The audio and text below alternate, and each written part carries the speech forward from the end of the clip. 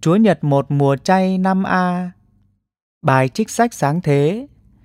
Thiên Chúa lấy bùn đất nắn thành con người, thổi sinh khí vào lỗ mũi, và con người trở thành một vật sống. Thiên Chúa lập một vườn tại Eden về phía đông, và đặt vào đó con người mà Ngài đã dựng nên. Thiên Chúa cho từ đất mọc lên mọi thứ cây trông đẹp, ăn ngon, với cây sự sống ở giữa vườn và cây biết thiện ác.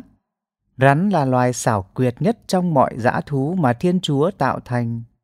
Nó nói với người nữ rằng, có phải Thiên Chúa đã bảo các ngươi không được ăn mọi thứ cây trong vườn? Người nữ nói với con rắn, chúng tôi được ăn trái cây trong vườn, nhưng trái cây ở giữa vườn thì Thiên Chúa bảo, các ngươi đừng ăn, đừng động tới nó, nếu không sẽ phải chết. Rắn bảo người phụ nữ, không, các ngươi không chết đâu, nhưng Thiên Chúa biết rằng ngày nào các ngươi ăn trái ấy, mắt các ngươi sẽ mở ra, và các ngươi sẽ biết thiện ác như thần thánh. Người nữ thấy trái cây đẹp mắt, ngon lành và thèm ăn để thông minh. Bà hái trái cây ăn rồi lại cho chồng, người chồng cũng ăn.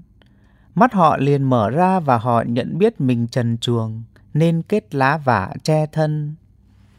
Đó là lời Chúa. Lạy Chúa, nguyện thương con theo lòng nhân hậu Chúa. Lạy Chúa, nguyện thương con theo lòng nhân hậu Chúa. Xóa tội con theo lượng cả từ bi. Xin rửa con tuyệt gốc lỗi lầm, và tẩy con sạch lâng tội ác.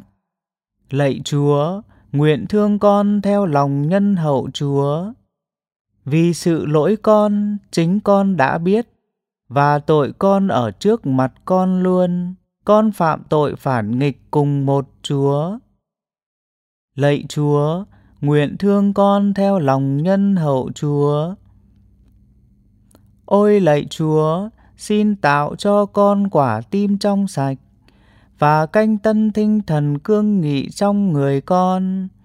Xin đừng loại con khỏi thiên nhan Chúa, chớ thu hồi thánh thần Chúa ra khỏi con.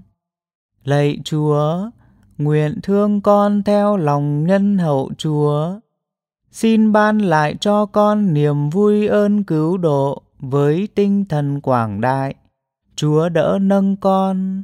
Lạy Chúa, xin mở môi con, để miệng con sẽ loan truyền lời ca khen. Lạy Chúa, nguyện thương con theo lòng nhân hậu Chúa. Bài trích thư Thánh Phaolô tông đồ gửi tín hữu Roma. Anh em thân mến, cũng như do một người mà tội lỗi đã nhập vào thế gian, và do tội lỗi mà có sự chết, và thế là sự chết đã truyền tới mọi người, vì lẽ rằng mọi người đã phạm tội trước khi có lề luật, đã có tội ở trần gian. Nhưng nếu không có luật thì tội không bị kể là tội. Thế mà từ thời Adam đến thời Mô-sê, sự chết đã thống trị cả những người không phạm tội bất tuân lệnh Thiên Chúa như Adam đã phạm. Adam là hình ảnh đấng sẽ tới. Nhưng sự sa ngã của Adam không thể nào sánh được với ân huệ của Thiên Chúa. Thật vậy, nếu vì một người duy nhất đã sa ngã mà muôn người phải chết, thì ân sủng của Thiên Chúa ban nhờ một người duy nhất là Đức Giêsu Kitô còn dồi dào hơn biết mấy cho muôn người.